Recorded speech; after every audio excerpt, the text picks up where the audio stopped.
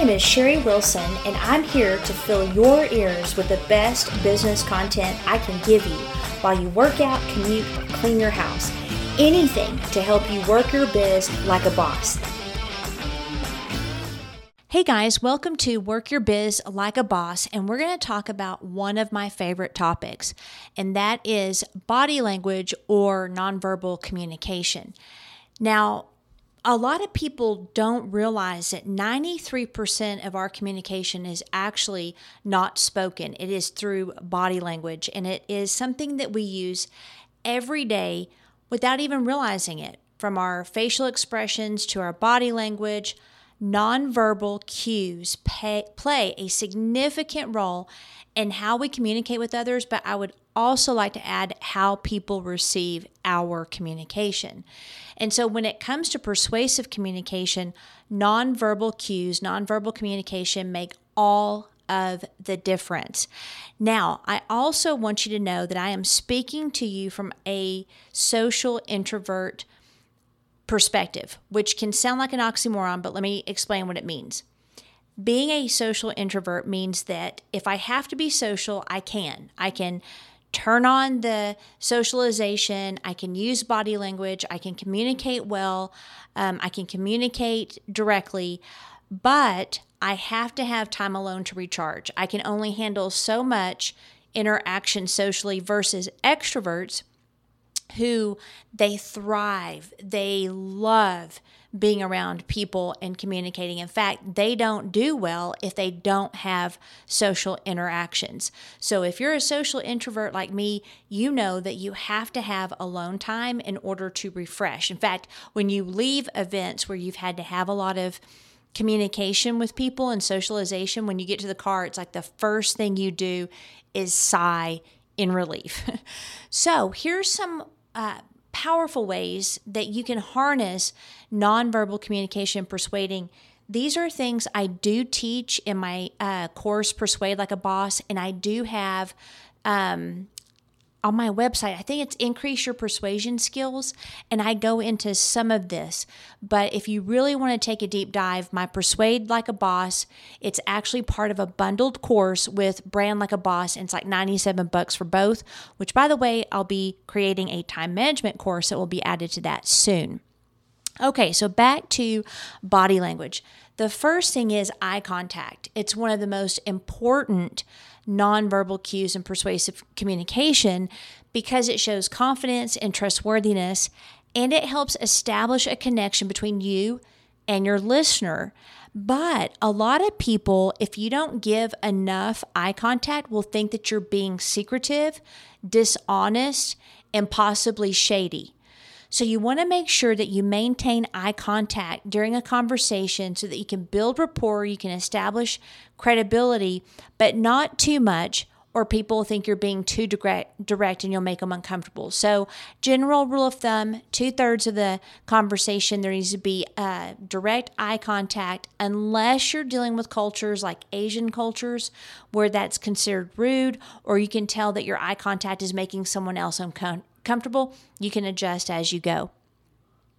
Posture is another important nonverbal cue in persuasive communication. You need to stand up straight with your shoulders back because that conveys confidence and authority, while slouching or leaning in can indicate nervousness or a lack of conviction. So a strong, upright posture will help you convey your message with clarity and conviction. And I also recommend that you do not cross your arms over your body. That is considered a closed posture, and you'll get fewer yeses, and you'll actually prohibit good rapport. Unless you're mirroring someone else, maybe then, but I'm usually a proponent of no closed body language. That includes holding anything in front of you. You want to keep it open. Now, gestures are an effective way to emphasize key points and engage your audience. So using hand gestures to illustrate your words can help your audience visualize what you're saying, make your message more memorable, but you want to avoid distracting or excessive gestures because then people get all distracted and they don't hear you. So what I mean by that is you want to be careful of not being too intense. I remember I went to a meeting once where a guy was teaching some Google concepts, and he kept banging his hand with his other hand in such emphasis, and then he'd jut his head forward, and his whole body language just made him look like he was really angry.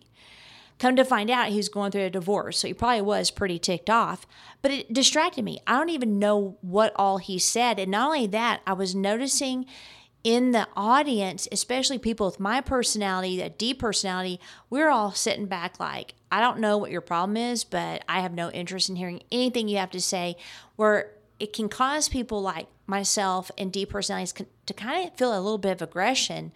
Like, what's your problem? So you just want to make sure that you stay within your box as far as your person. Don't be slapping people, upside the head with your hands flailing about. But you also don't want to be so controlled in your gestures that you're like a robot.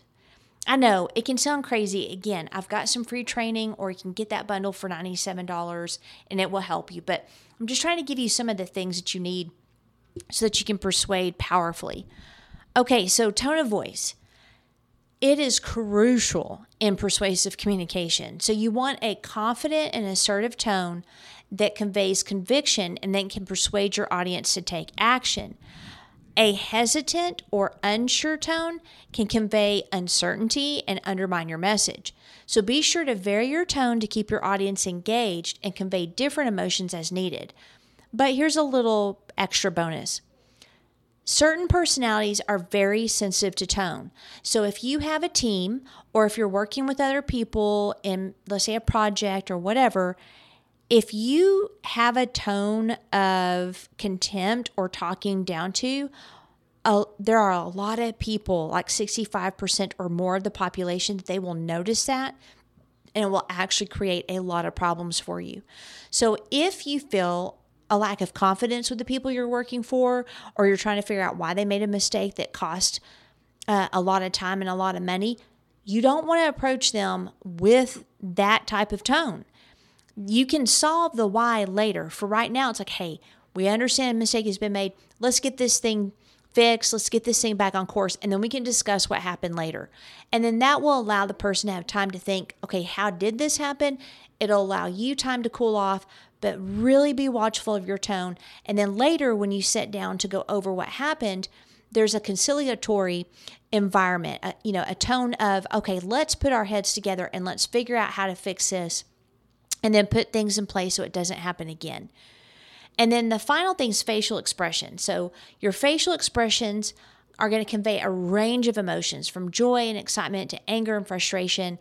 One of the best things you can do is smile, and do it in a genuine way. So it helps put your audience at ease.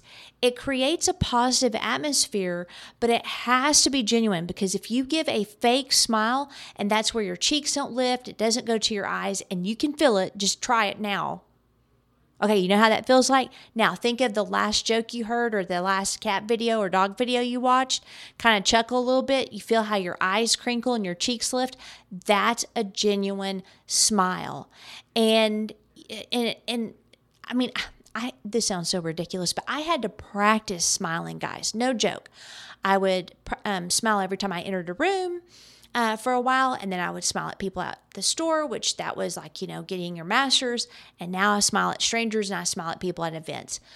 Frowning or scowling is a threat signal. It can create a negative atmosphere, or it can actually make people think that they're in danger, even though they're probably not. So you really want to be careful with that, especially if you're like my family and we seem to have the frown that's passed down. So you want to be really careful of that. Be mindful of your facial expressions and use them to reinforce your message. So in conclusion, nonverbal communication is a powerful tool. By harnessing the power of eye contact, posture, gestures, tone of voice, and facial expressions, you're going to be able to convey your message with clarity and conviction, establish credibility, and build rapport with your audience. So use these techniques to become a more effective communicator and achieve your persuasive goals. So if you go to Sherry Ann Wilson, Sherry with an persuade.com.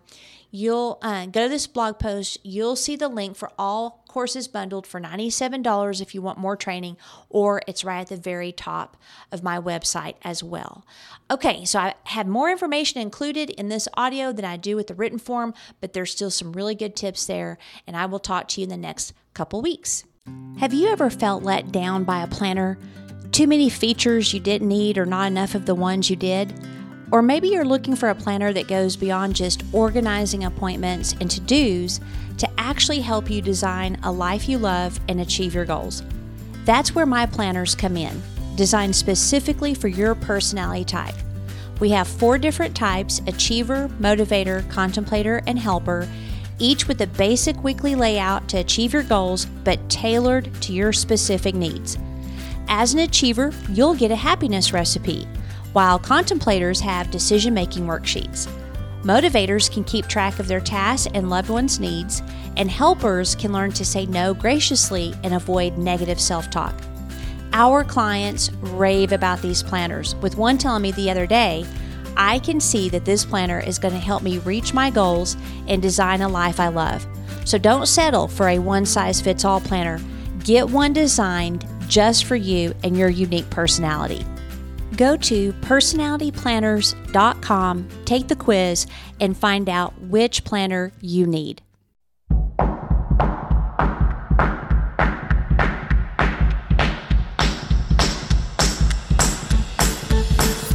I hope today's podcast gave you some actionable wisdom that you can do immediately for your business. I've got a lot more free training on my website at sherryannwilson.com.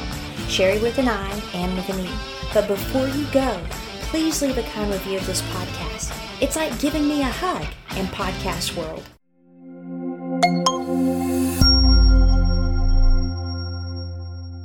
Work Your Biz Like a Boss is a Mr. Joseph production. What do you think, Joseph?